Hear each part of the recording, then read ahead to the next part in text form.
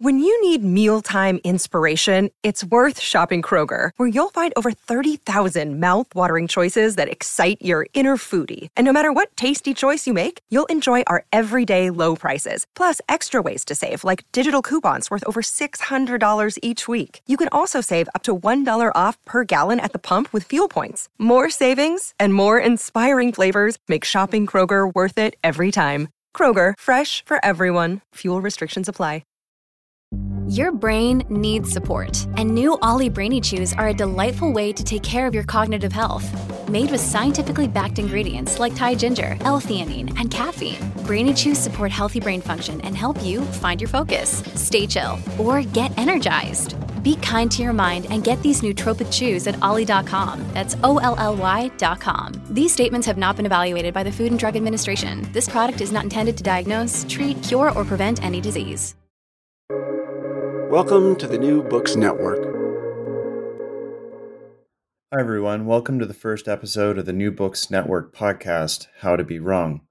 I'm John Keg. I'm chair and professor of philosophy at the University of Massachusetts Lowell, and external professor at the Santa Fe Institute. I'm the author of a number of philosophy books for the general public, Hiking with Nietzsche, and Sick Souls, Healthy Minds, How William James Can Save Your Life. I'm joined today by co-host John Traphagen. Hi, John. Hi. I am a professor at the University of Texas at Austin in the Department of Religious Studies, and I'm an anthropologist by training, and I do my work primarily on Japan. And I, too, have written several books, one of the most recent being a book called Embracing Uncertainty, which kind of goes through my experiences as an anthropologist living and doing research in another part of the world. So, John, give everyone a sense of what this is, How to Be Wrong. Yeah, so How to Be Wrong is an exploration of mistakes, errors, and the importance of trying to embrace intellectual humility in a world that seems increasingly dominated by dualistic or binary and often very simplistically oppositional thinking, argument, and debate. I think we see this routinely in the political debate that goes on in our society, but it's happening in all sorts of different places. So over the course of the program, our goal here is to talk with academics and artists and authors and other people about their ideas and stories related to things that have gone wrong. I think all of us have made mistakes in what we do, and it's interesting to think about how those mistakes influence our lives and our work, and maybe how these mistakes sometimes infuse a sense of humility into how we approach our profession and our thinking. So that's for our listeners, that's really our primary goal in this. John, do you want to talk a little bit about today's episode? Sure. So today we want to sort of set the stage for future conversations through a discussion in which we, as two co-hosts or as co-hosts, lays some of the groundwork for the podcast and raise some of the types of questions we plan to explore. So, How to Be Wrong isn't about providing right answers or always finding silver linings to the problems that we encounter in life.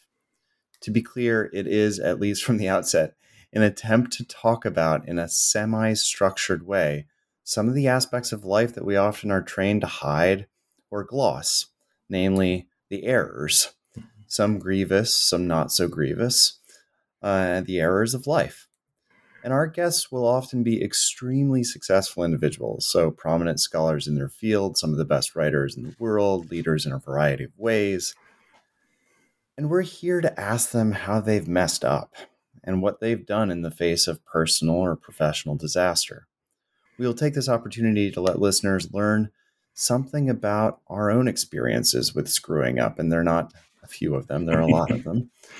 And I'd like to begin by asking you, John, about how your own experience as an anthropologist has influenced your thinking about certainty when it comes to your own professional work and your own professional life.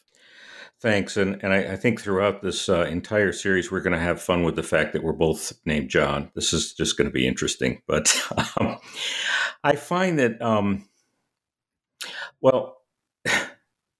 being an anthropologist involves, a cultural anthropologist in particular, involves going and living somewhere else for a long period of time. And so I've spent somewhere in the vicinity of 5 years of my life living in Japan, most of which has been involved in doing research. And sometimes I've done other things like teaching there as well. And if you spend a long time in another place, you begin to realize that your own ideas about what's normal and natural start getting kind of undermined. You realize that people do things in different ways, that they and as you get more deeply involved in understanding what they do, you realize it makes sense, but it doesn't necessarily make sense in terms of your own assumptions about the way the world is. And so, for me, being an anthropologist has just totally messed with my idea that I can be certain about much of anything in life. I think the other thing that has affected me is that in studying Japan, in studying religion in Japan, I've spent a great deal of time studying Buddhism, and particularly Zen Buddhism. And of course, Buddhism is very much about recognizing that the world is constantly changing, recognizing that its certainty is really not something that we can get a hold of. And so when you kind of put the two things together for me, I found that being an anthropologist is sort of really kind of attacked the foundation of, my cultural foundation in terms of what it means to just be a person. And then my studying of Buddhism has taken that to a more of an intellectual level and really challenged my sense of what it means to sort of function in the world and particularly with Buddhism, what some of the sources of our suffering and our pain are, because Buddhism is really all about asking this question about where does this come from? And it comes from, in many ways, the fact that we crave certainty, but we can't find it. And so it's really, being an anthropologist has really, I think, not only shaped my life as a, scholar, but really more fundamentally in how I approach the world and think about my interactions with other people. And so in kind of asking that, I guess I will, or answering it, I guess I'll turn it back to you and ask, as a philosopher and as a memoirist, because you've done both. You've done kind of regular philosophy, but you also write from your own experiences. In fact, one of the things I found about your writing, and like Hiking with Nietzsche is a great example of this, is that you have kind of almost an anthropologist tone in the way you write philosophy, because you're writing from the experience of being in a place and managing what it is to kind of cope with the world. And so how do you think, being a philosopher has affected your ideas about certainty when it comes to either professional or work life or both? Yeah, pretty radically. I mean, I think in part what I'd like to do is to give a reader or a listener a sense of where I'm coming from as a philosopher and how it gears me toward certainty and uncertainty. So as a kid, growing up in central Pennsylvania, a son of a single mother who wasn't particularly well off, and a pretty anxious kid, I was always very uncertain. In other words, I didn't know if the bus was going to come. I didn't know if my mom was going to pick me up at soccer. I was always anxious about these things. And when my brother started taking philosophy classes, he's 4 years older than me, and started bringing home his philosophy textbooks and philosophy books. I was 14 at the time, and I started to go through them. And because I thought that philosophy was going to give me answers, and it was going to give me certainty. And I sort of thought about the love of wisdom as this way to sort out all of your problems and all of your questions and all of your anxieties. And what I discovered when I was 17 is that philosophy doesn't do that at all. In fact, it can deepen your anxieties, your questions, and your uncertainties. And at its best, allows you to handle that uncertainty in a complex and mature way. Now, what happened when I was 17? Well, I went to a place called the Pennsylvania Governor's School for International Studies at the University of Pittsburgh.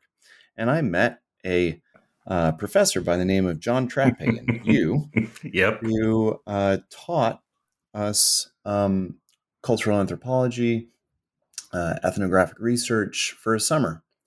I was between my junior and senior year, and I remember distinctly you teaching us this lesson about the Sapir-Whorf hypothesis.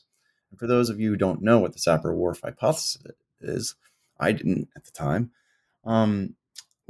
it's basically the idea that our linguistic practices determine the way that we think about the world and the way that we structure reality, which for me was my first real philosophical lesson, because I was at the same time reading Waiting for Godot by Samuel Beckett. And there's that really famous expression in Godot where he says, nothing is certain, which is what, in fact, the Sapir-Whorf hypothesis also suggests, in the sense that the way that we're brought up, the conventions that we learn through our language, structure the way that reality works.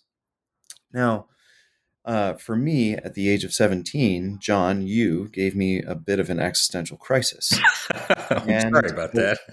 But it also drove me into philosophy and into thinking about philosophy in a new sort of way. And so since then, I've been attracted to philosophers who reflect something of an admission of uncertainty. The idea that we can be humble about our epistemic views, that we can maintain a type of what is philosophers call epistemic humility about the truths that we hold. And so I've been drawn to the ancients, Socrates and Plato. I've been drawn to the 19th century philosophers, Friedrich Nietzsche, the pragmatists, the transcendentalists, all of whom reflect quite clearly on what it is to be uncertain about something. Now, as a philosopher, your question was, as a philosopher and memoirist, how did it affect you? Well, you got a little taste of that with my recounting of PGSI, or Pennsylvania Governor's School for International Studies, and also the Sapir-Whorf hypothesis. But I think my real first experience in philosophy and uncertainty and humility was experienced in the Alps when I was 19. And this was the first part of hiking with Nietzsche.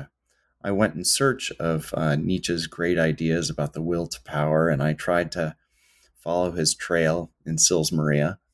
But the fact of the matter is that I wasn't a very good philosopher at the time, and I wasn't a particularly good hiker at the time.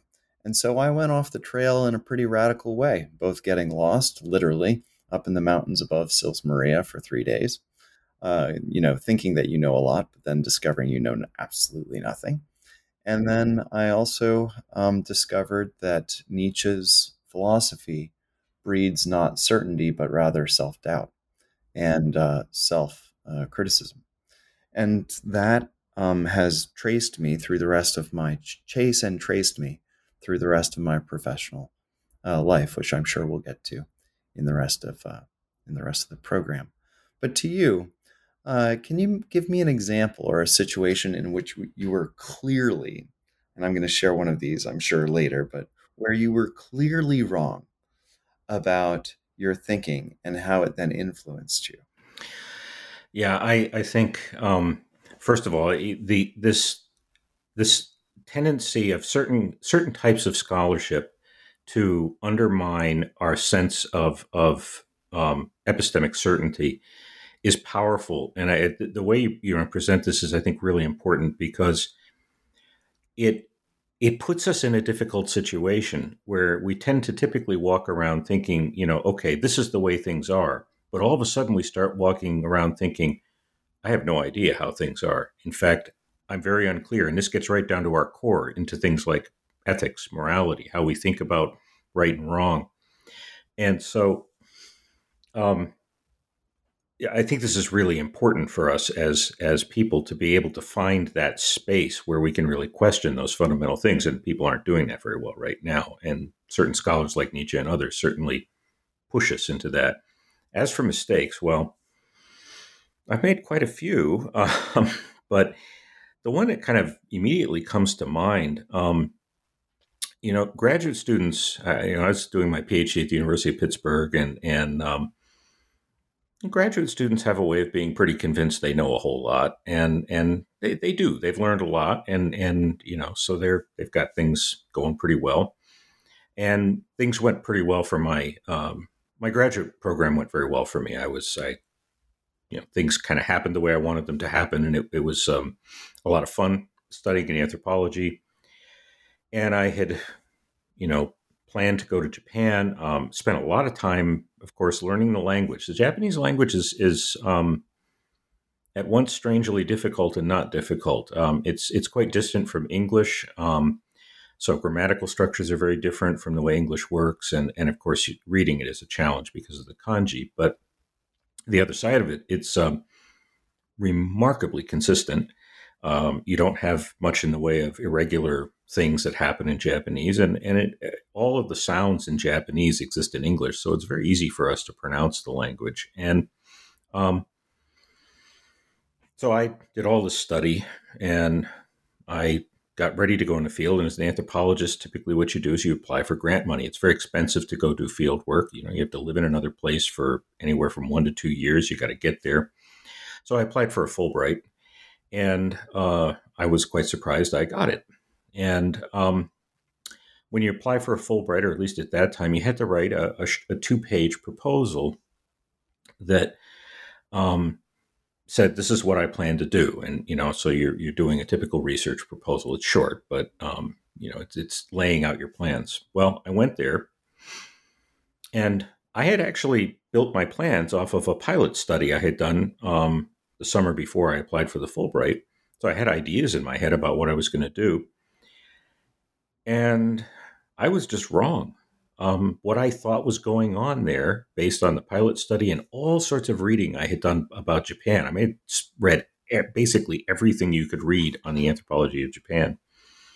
And I had gone with the idea of studying what were called lifelong learning centers, which are basically community centers in the town where I do my research. And I was interested in how older people engage in those centers as a way to kind of have successful aging.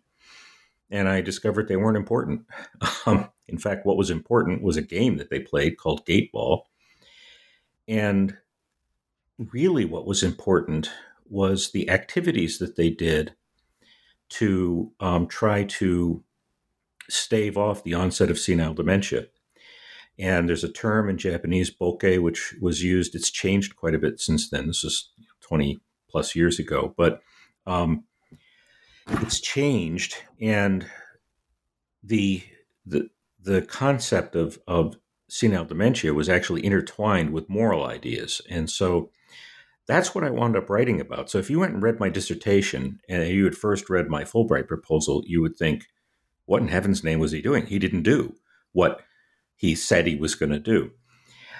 And on the one hand, I think this is based on an error. I think I thought I really understood things pretty well when I was going to go into the field.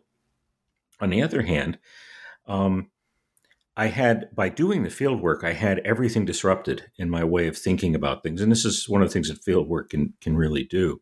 I got there, I had studied Japanese for 5 years, and I thought I was pretty good at it. And I could not understand a word my interlocutor said.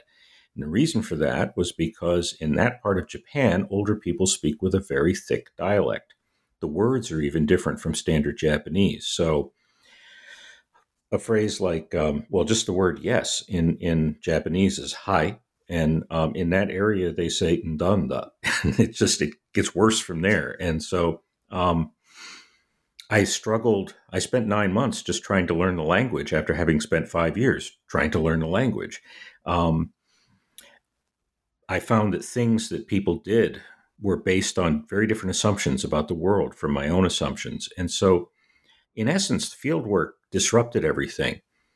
And I think that was really good. And I tell my students now that when they go into the field or when they're doing any kind of research, if they come away with the answer they thought they were going to get, they ought to think twice about that, because it questions whether or not they learned something or whether they just sort of imposed something on what they were trying to understand. And so in a sense, I was very much mistaken in what I thought was going on, even after having done a pilot study. But I think it was good that I had that experience because it turned it into something where I could more deeply encounter what was going on because everything became uncertain. It pretty much as quickly as I got there, it just all kind of came unglued. And so um, assumptions got challenged. And, I think this is important for all of us to think about, even very basic assumptions that we have, like the value of liberty or the idea of what truth is, or beliefs about things like the right to gun ownership, or however we think about these things that, that ensures safety and freedom. It doesn't necessarily do that. It's different in different places. And ethnography is a humbling experience. It has a way of challenging those assumptions, in part because it shows you that your assumptions are wrong, that in fact, other people simply don't start with those same ideas. But what they do makes perfectly good sense if you understand those basic ideas. And so um, I think it sort of forces a kind of epistemic humility on us. And so I think one of the things that has intrigued me is what exactly, or how does philosophy talk about this idea of epistemic humility? You raised this in the point you were making about the Greek philosophers and some of the others, and I certainly know in my own work, I spent a lot of time reading the work of Richard Rorty, which I think is very much about this sense that we can't grab onto things; everything's contingent. And so, I was wondering if you could talk a little bit about how does philosophy deal with this issue of epistemic humility? I'm happy to do that. But I'd also like to say something about what just came to mind about your description. So it seems to me that there's a way where you understand your own uncertainty or your own flaws. You have the ability to do so rather slowly over an extended period of time, which seems like what you did when you were in Japan on your Fulbright. It slowly dawned on you that you were off the track. However, other ways in which you discover that you're wrong, and some of them can be incredibly sudden. And unfortunately, my experience with uncertainty, I'm a slow learner, which means that I all of a sudden have major problems, and I think that that's important to remember as well. That some of the individuals that we're going to hear in this podcast, How to Be Wrong, are going to explain how they encountered massive crisis and how they then faced it and moved on. Others are going to be quick learners, which means that they gradually cultivate epistemic humility over a period of time. But I'm going to share maybe just two very quick experiences because you were kind enough to do so for yourself. I think things have to be fair is fair here. So let me share two. One is intellectual or academic, and the other is very personal. So, on the academic or intellectual side, I, as John did going through graduate school, moved through graduate school very fluidly, thought that they understood the conventions of academic writing, published a bunch of peer-reviewed journals, ended up getting tenure at a very young age. And then, um, I was 28, and I slowly became kind of bored with the situation that I was in. And I think that this is kind of interesting, where you become so certain about something that you do get this feeling of complacency. It's like you know things too well almost. And I think it's a good practice. William James, the philosopher and psychologist, says that we should do two things that are difficult every day just for practice. And one of the things that is most difficult is to push yourself out of the certainties that you already have. So I thought I'd try this. But unfortunately, what I did is I imported all the confidence that I had from my previous situation into this new situation. So what was the new situation? The new situation is that I set a goal for myself. I said, I want to write a trade book. That is to say, a book that it's read by more than 10,000 people. And I set it at the age of 30, and I said, by the age of 34, I want to be able to do this. And somehow I got a contract with a good New York publisher for our Strauss and Giroux, and a great editor, Eileen Smith. I thought that I was just off to the races again. I thought, oh, this is going to be simple. I'm just going to import all of the lessons that I had from graduate school and my academic training. I'm going to lay them out very quickly in this book, and it's going to be great.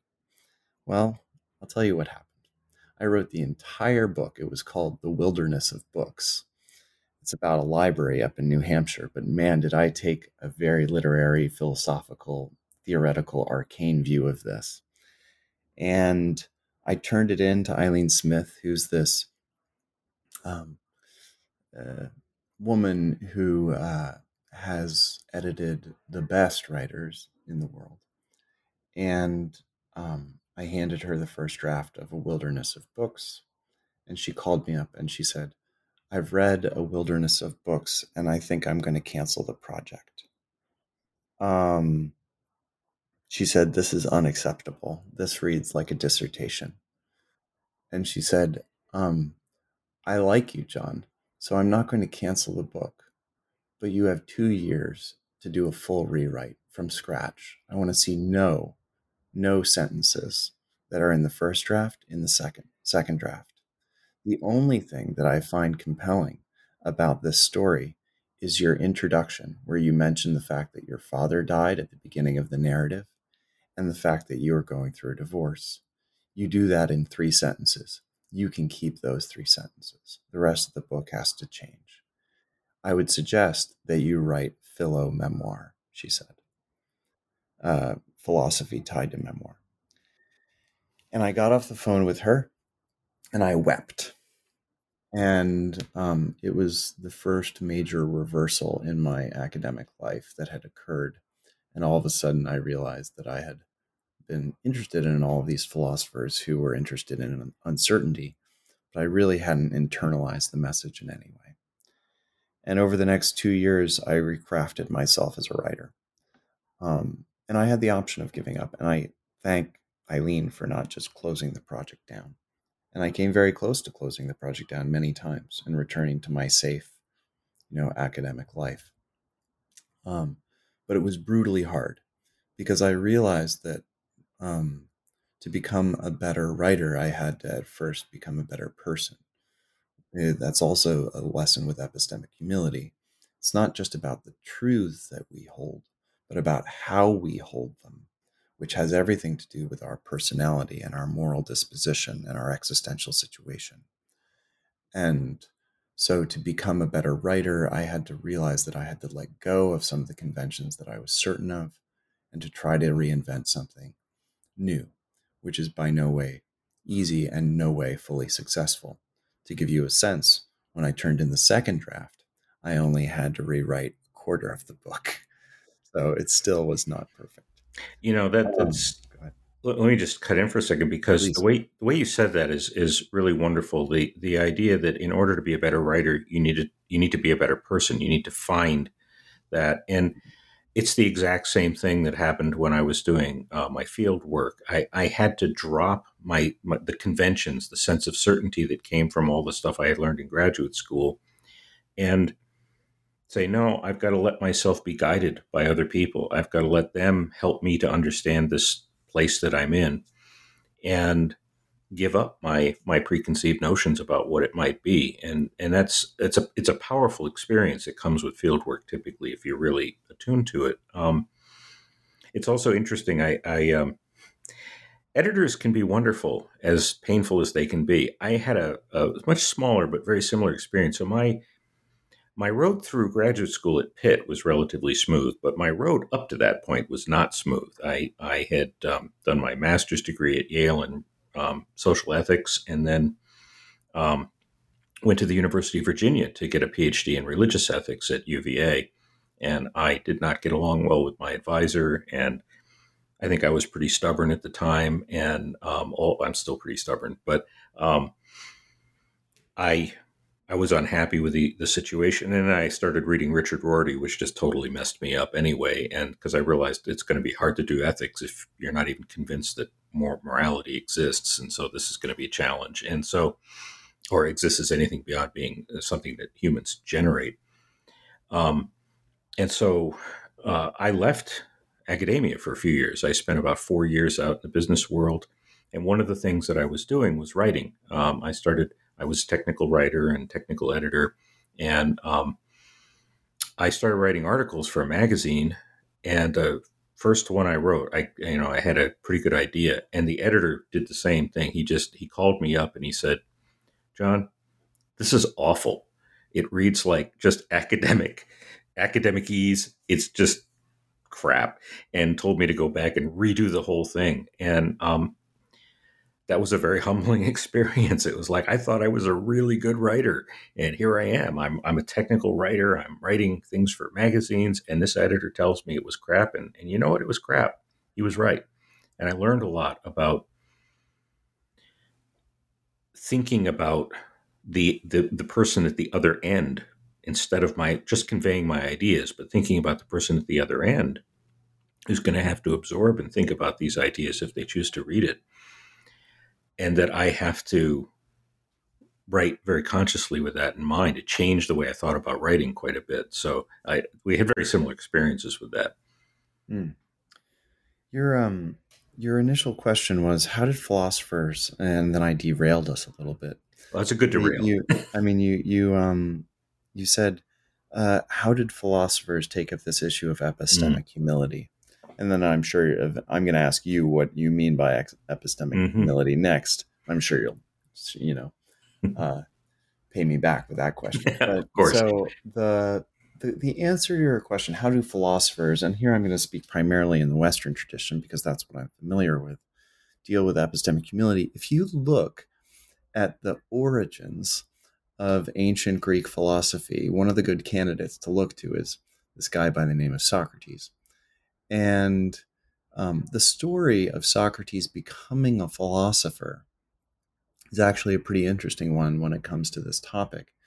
Because if you were asked the question, or rather, if someone came up to you, maybe a good friend came up to you and said to you, "Hey, John, the Delphic Oracle says that you are the wisest of all men," right? What would you do? I mean, I think that what I'd do is I would, jump up and down, be super happy, and go buy myself a nice dinner with my family. I'd be like, the happiest of people. And I think that that's a reaction that many people have when they have compliments like "you're the wisest of all men" or women or people. But what Socrates does is really interesting because what Socrates does is he says, no, I'm not. And what I'm going to do is I'm going to go show you that I'm not. But why or how? He goes out and he talks to all of the supposedly wise people in his community. And he tries to get them to show him that he's not the wisest. But what Socrates discovers, and it's a pretty pivotal discovery, is that these wise, typically men in ancient Athens, these wise men in ancient Athens think they know a heck of a lot more than they actually do, which then leads Socrates to agree with the Delphic Oracle, but agree in a weird way. He says, "I am the wisest of all men because I know that I do not know." And there is the birth of epistemic humility in the Western tradition, I think. And this idea that you know that you do not know, that you know that you have certain limitations, is at the core of what we're going to be talking about in this podcast.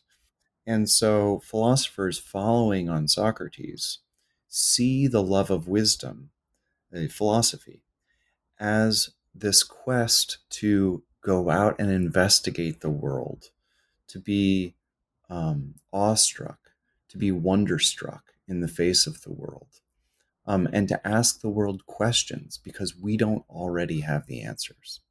And Socratic wisdom, knowing that you do not know, is actually what drives Socrates out into the agora, into the Greek marketplace, and encourages him to ask questions, encourages him to engage with his interlocutors about life's most difficult problems, What is justice? What is truth? What is beauty? What is goodness? What is reality? And what should become clear in the Platonic dialogues is that there are no easy answers to this. In fact, most dialogues leave us with more questions than answers. And you might want to say to yourself, like, what's the value of that? Well, we'll talk about, that's one of the things that we're going to talk about over the course of this podcast. So I've been drawn to individuals like Socrates, but also to the Stoics, a Hellenistic philosophy, which basically says something like human beings are set in a cosmic context, a large part of which we cannot make sense of. And we are determined by factors outside of our control in large part, not completely, but in large part. The Stoics make this claim. I think that this idea that we are situated in a particular context, that the knowledge claims that we make are always at least partial and provisional, that's what Stoicism gives us. Okay. And then similarly, I'm drawn to 19th century philosophy, because I think it resuscitates this idea of being humble in the face of our own knowledge. I'm thinking about individuals like Arthur Schopenhauer, writing at the beginning of the 19th century. Schopenhauer is usually regarded as a pessimist, which I think knowing that you do not know and knowing that you are fallible and knowing that you have limitations could be seen as a type of pessimism. Well, not really. It's just a form of anti-arrogantism, anti-hubris. And Schopenhauer gives us this at the beginning of the 19th century, especially in his work called Studies in Pessimism. And his attunement to human suffering, to human fallibility, all seem very realistic to me. All seem like things that we can learn about in a society that seems hell-bent on solidifying our truths and pushing them against polar opposites. So Schopenhauer says we should have a little bit of, at the end of Studies in the first chapter in Studies in Pessimism, he says we should have a little bit of forbearance for each other because we are so fallible. And I think that's a really interesting lesson. And then from there, we move into American transcendentalism, where Ralph Waldo Emerson says, yes, you should trust yourself, but you should also realize that you are radically fallible and that any action that you take in life is coupled with an equal and opposite reaction. You should realize that.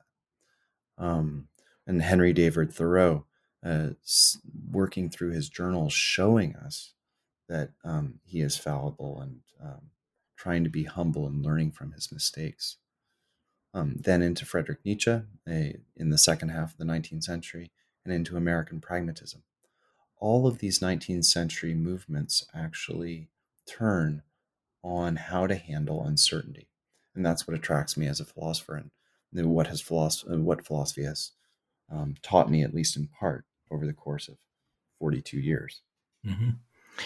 Yeah, I think it's a very interesting thought about pessimism, and I actually myself see that that uncertainty as being a cause for optimism, because the way I see it is, if we're not locked in by these preconceived notions, if we realize that there are limitations, that we're fallible, then we actually have the opportunity to creatively take what we know or what we think we know and create the world we want to have, rather than simply reacting to a world that we think is wrong and we don't want to have. So I think for me, recognizing kind of radical uncertainty becomes a basis for agency.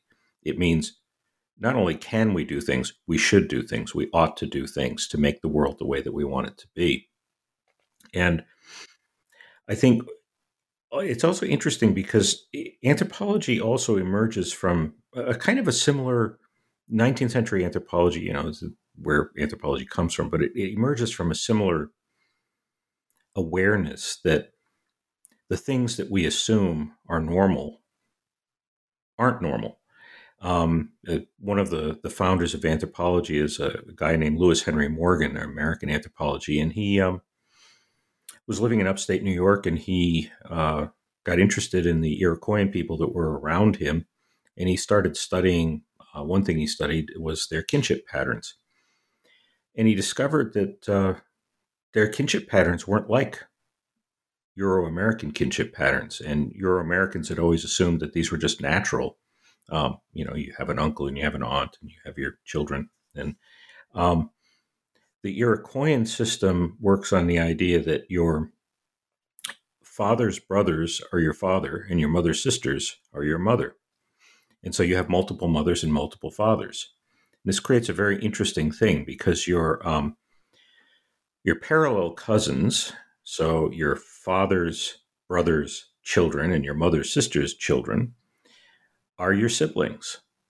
And your cross cousins, meaning so your father's sister's children and your mother's brother's children, are their cousins, basically. So you can marry your cousins, you can't marry your siblings. And one of the things that this showed was that you take something that often has been presented like the incest taboo as being universal. Well, it's not. There is usually some sort of incest taboo in human societies, but how it operates depends upon how people reckon their relationships to others, and they think about the nature of kinship. And there are lots of different ways to do that. And so in the late 19th century and into the 20th century,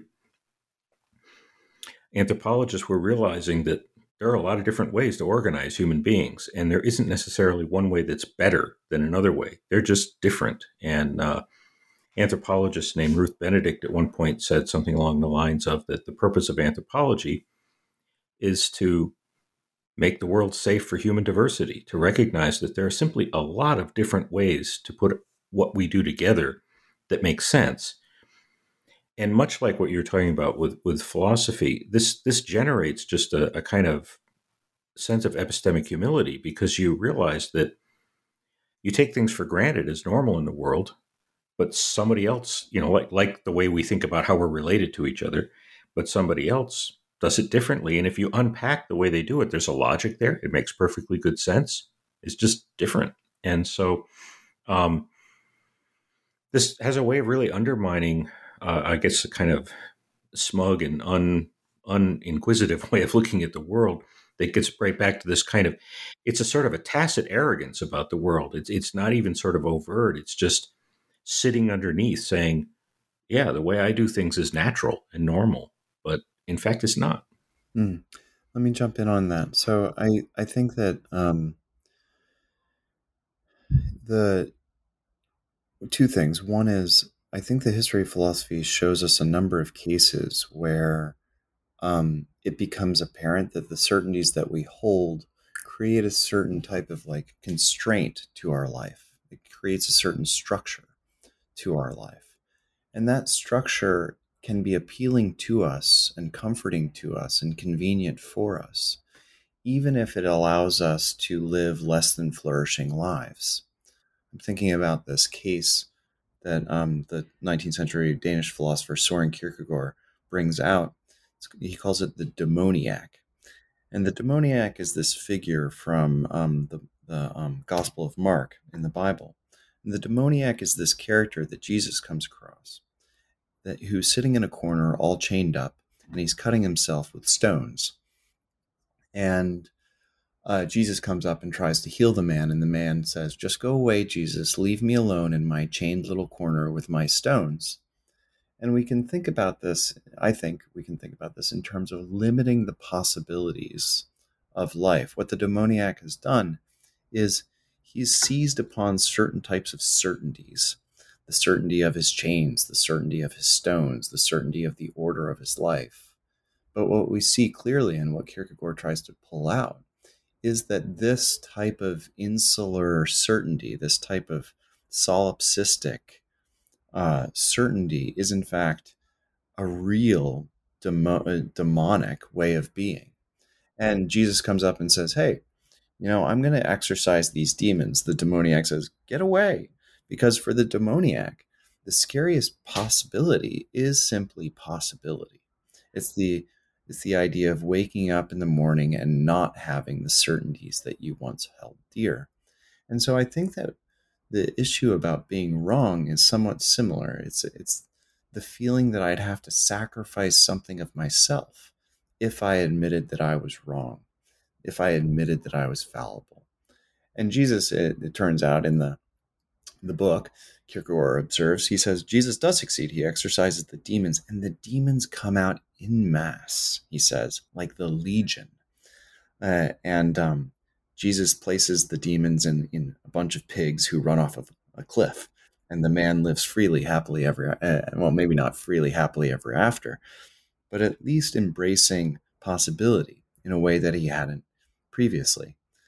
One aspect of the story is important, I think, is that the demonic is a potential in all of us.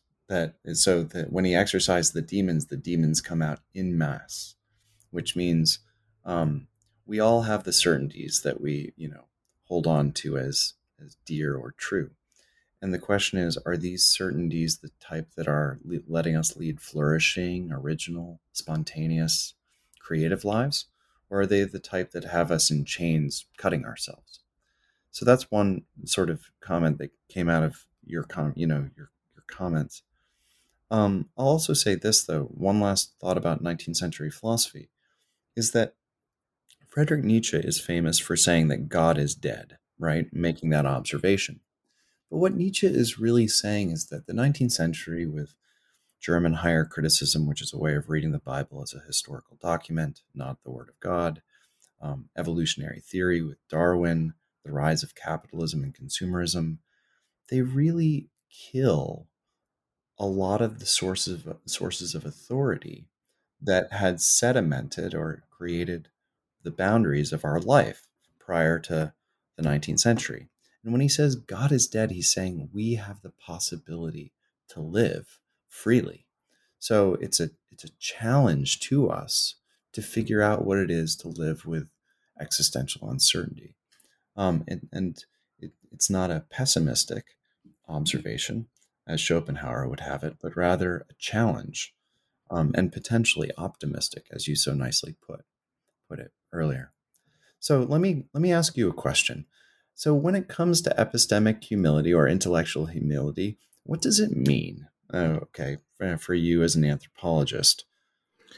Well, I'm going to answer that by kind of responding to what you were just talking about, because the things you were just saying in relation to Nietzsche and to, this sort of question about how certainty can become a sort of or embracing the idea of uncertainty can become a way to sort of open up.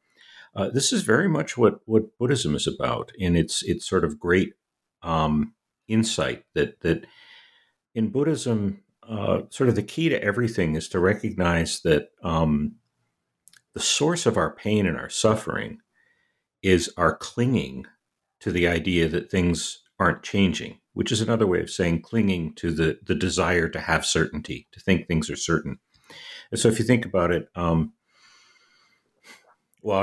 put you on the spot. So you said a few minutes ago you'd been through a divorce. I'm going to assume that you were upset after that, right?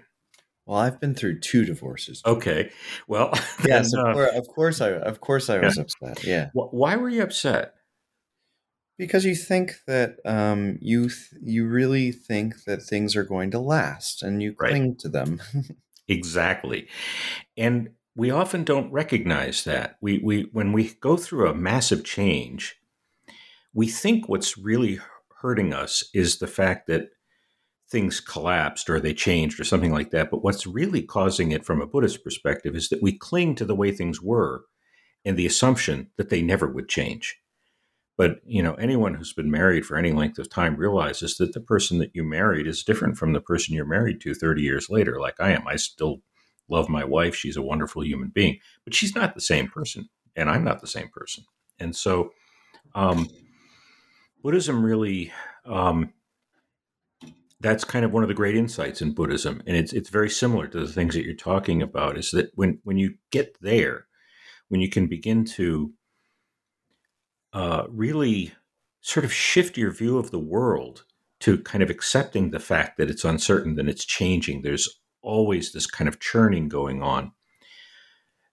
It becomes much less painful in the sense that you stop kind of holding on to things it's holding on to the illusion that things aren't changing, that they won't change. And now I think I've forgotten the question that you asked me. So what was it? What was I supposed to answer? So what is epistemic humility? Right. So I actually think that is epistemic humility from my perspective. It's first of all, it's a shedding of this kind of arrogant sense that the way I've been raised to think about things, the way that I've come to think about things, is solid, for one thing, that it can't change because it is changing. Whether I think it's changing or not, it's changing. I am not the same person I was 49 minutes ago when we started this conversation because you've changed me. Our talking has changed me. I'm different now. And I think that's a big part of it. And I think then as an anthropologist, at the core of this is the recognition that there is no single way for humans to organize themselves, to do culture, to do social interaction. There are many, many, many different ways to do this. And in fact, a great deal of our struggles as societies and as groups come from this, same kind of thing, clinging on to the idea that, well, okay, what my particular branch of Christianity or Islam or whatever else it is has the truth and everybody else is wrong. Well, what that actually does is it creates a great deal of pain for those people who think that because they're so frustrated with everybody else who can't see that they've got the truth. And so I think epistemic humility is letting go of that, is letting go of the sense that, well, I can have my beliefs and I can have my ideologies. There are other ones that make sense. And really the interesting thing, the thing that really is exciting about being human is learning about those other ways of putting things together, which may in some ways challenge what I think is natural, but I can still continue thinking what I think. I think being challenged is positive.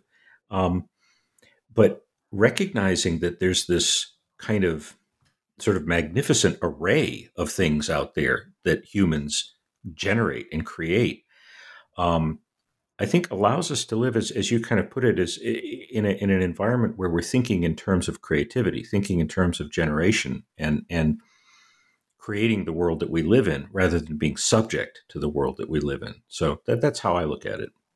I mean, I think a little bit about epistemic humility as a process and sort of steps that one can take to cultivate a particular orientation to the world and to the certainties that we have. I'm reminded of at least 3 of the sayings over the Delphic oracle, in the temple at the Temple of Delphi.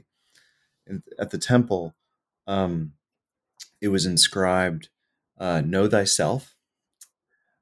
Surety and then ruin. Surety then ruin is another of the expressions, and nothing in excess.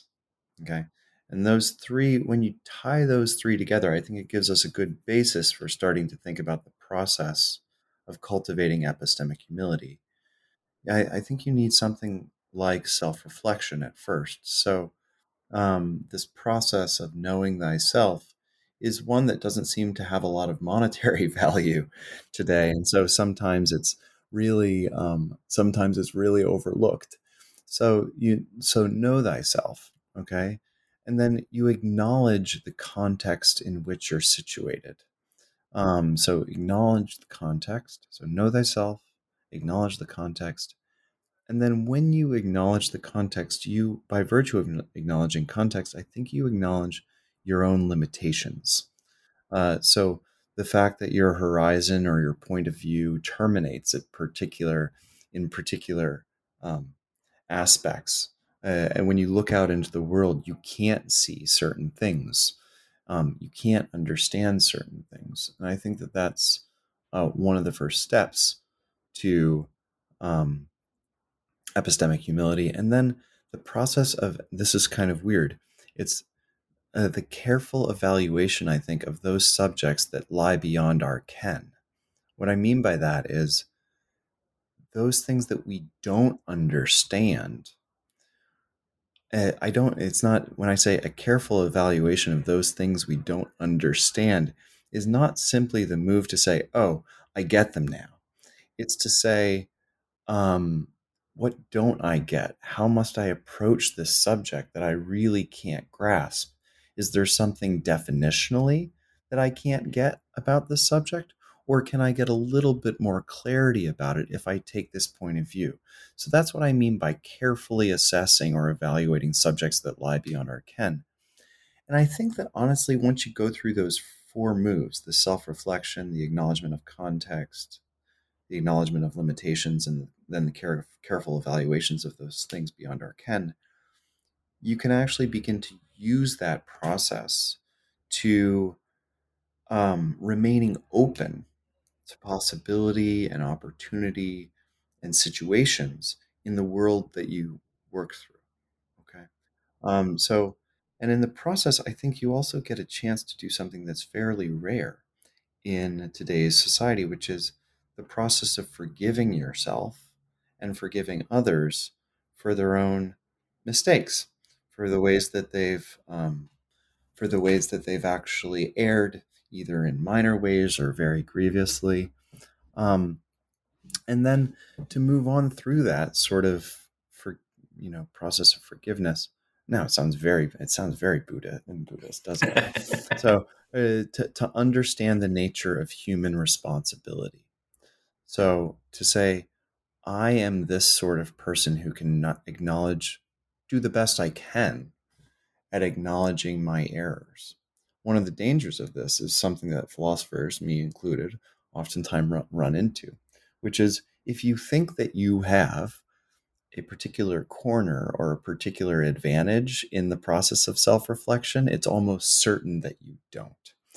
And so to understand something of the nature of human responsibility, to ask probing questions about a world that you don't understand fully, I think epistemic humility entails maintaining a sense of wonder about the nature of reality and social interactions, and wonder that oftentimes is overlooked, especially if we give into the demoniac or the demonic. But I think that insight, John, there are some very, very practical and immediate consequences of taking that position. And one of them is that we have to be able to put ourselves in the perspective of people that we don't want to put ourselves in the perspective of, or who we don't like. And, a big part of the problem that countries like the United States are facing right now is you've got this extremely bifurcated political context, and at both ends, neither one is willing to step into the shoes of the other and at least try to make sense of how they got where they got. It doesn't mean you have to adopt it, but that self-reflection and then turning that around and saying, I'm going to throw myself into contexts that sort of challenge my way of doing things. That's one way to do that process. And throwing myself into that context is going to undermine my sense of certainty about, oh, this political position that I take, yeah, this is true. This is the way it must be. Because, so I'm politically, I'm somewhere over on the left side of things, and I'm not a big fan of what's happening on the right. But I think it's absolutely essential to try to place myself into that position and try to understand it, because it isn't lacking in a logical structure. There's a structure there. It makes sense if you start with the same assumptions that people from that perspective start with. And the same thing is true if you look at the left. But that means really abandoning the notion that our assumptions about things are unequivocal, that that there's no uncertainty in our assumptions about things. Right. I mean, I think a little bit about William James, one of my philosophical heroes, and he has this essay called On a Certain Blindness in Human Beings. And in the essay, James argues that he actually recounts a trip that he made to Appalachia and he looks around the communities up in the mountains, and James, coming from Cambridge, can't see the beauty in any of these rural communities. They just seem really ugly to him. And then James has the self-reflective moment where he says, I'm coming from a particular context which fails to see the inner lives of these individuals that I'm encountering. And I'm going to try, as you say, to understand these lives as vibrant as my own. Now, that's not to understand fully their context, but rather to at least acknowledge that it's possible that these individuals have, as you said, a certain type of logic to their lives, and that logic is as valid for them and as life-giving for them as the logic of living in Irving Street in Cambridge next to Harvard University, as it was for James. And so I think we all, I mean, David Foster Wallace talks about a sort of default setting of innate self-centeredness. And I think that James is tapping into that and sort of speaking to it. And I think that that's what this podcast, How to Be Wrong, is also going to try to do.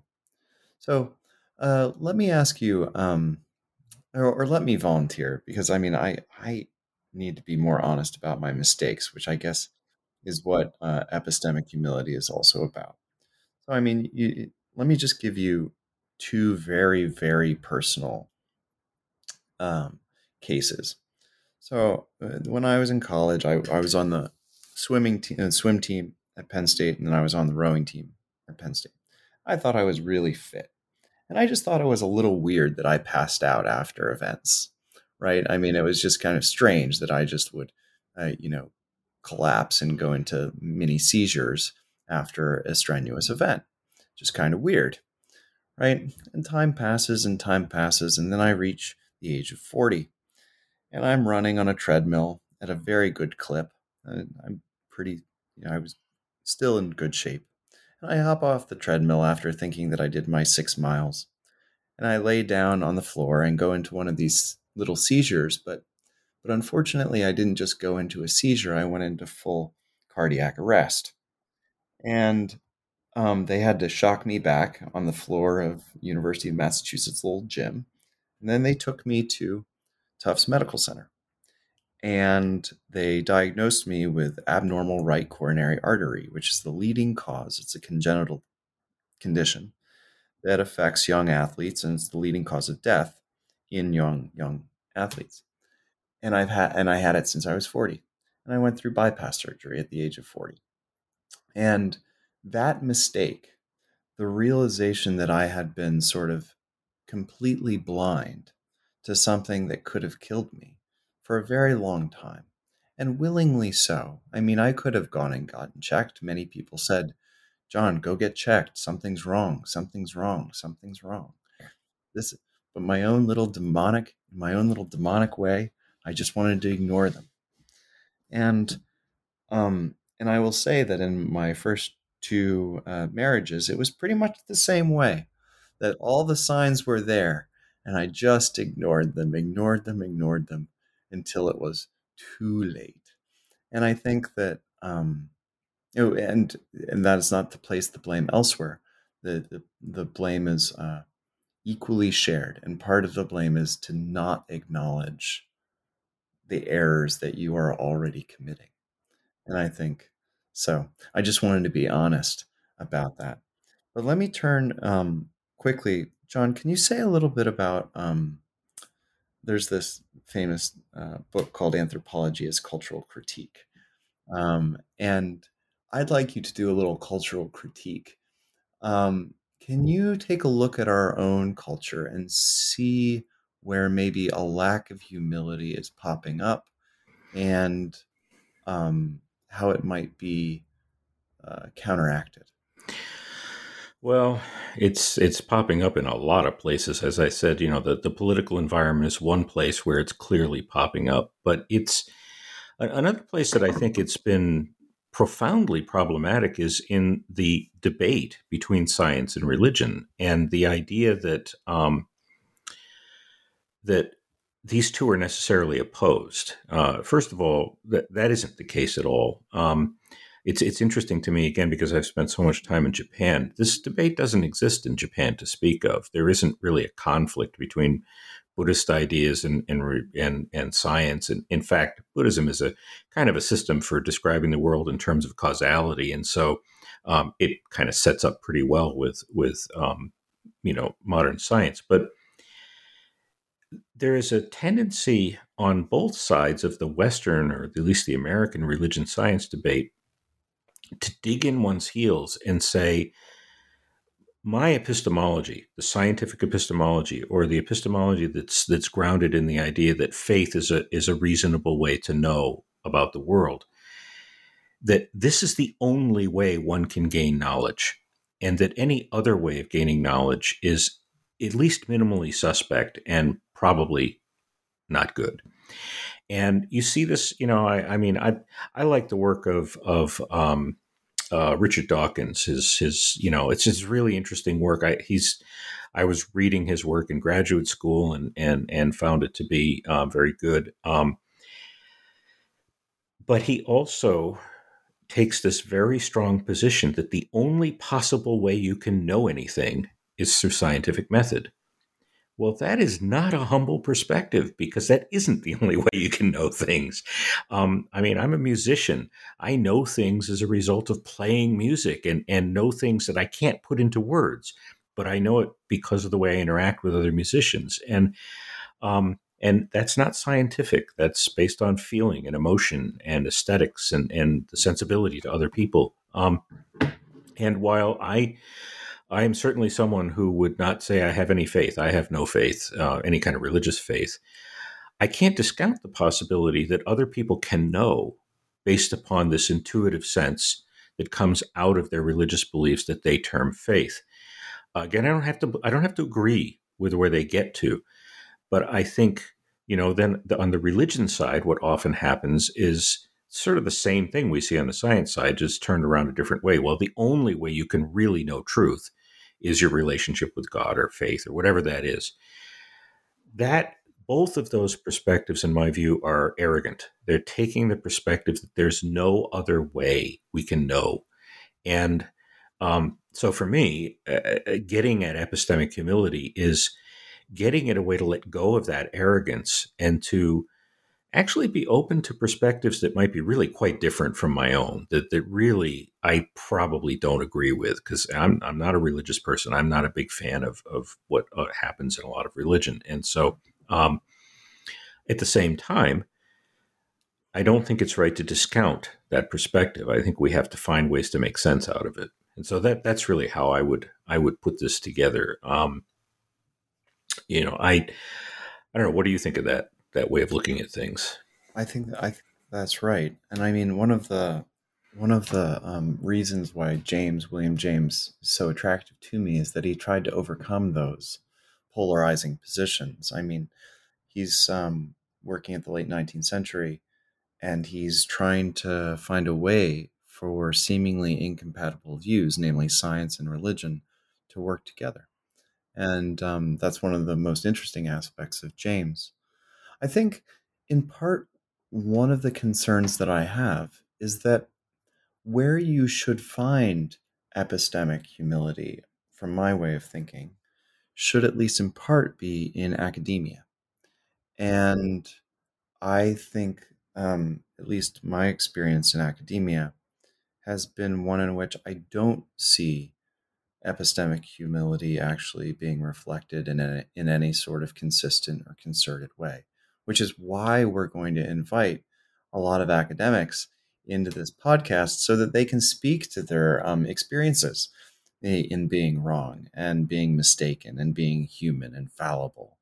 Because I think one of the distrust that a certain type of the American population has of academia is that it oftentimes comes across as a know-it-all, whereas honestly, at its base, what we as academics, as professors, should be doing is not professing, which means to sort of give forth the good word, but rather encouraging a type of reflective inquisitiveness about the world and a critical, basically a critical approach to a world that we do not fully understand.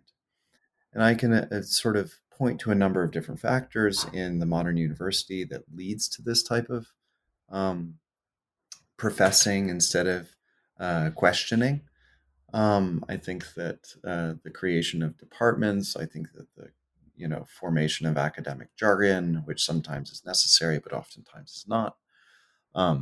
I think the sort of tenure process and the concentration on graduate education instead of undergraduate education, all of these factors encourage us as academics to forget where we came from, which is, I hope, initially a wonder about our subjects and a wonder about the world.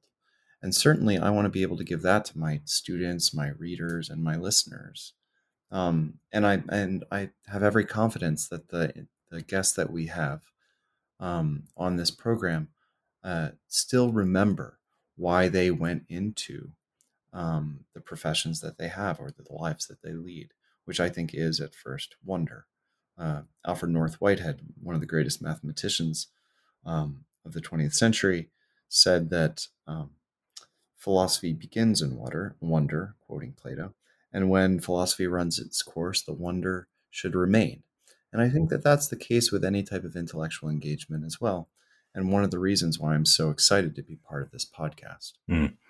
Yeah, you pretty much took the words right out of my mouth. I was thinking what you said right before you started saying it, that the structures of the academic world actually have a way of making it difficult to be this way, making it difficult to be humble about what we think we know. You're supposed to be right. You're supposed to publish the answer to things. And of course, if one really thinks about it, we realize we never publish the answer to anything. But there is this very strong, kind of push in the academic world to have the big discovery or make the big point and be right. And that needs to go away. Actually, I think that's deeply harming the way the academic world works.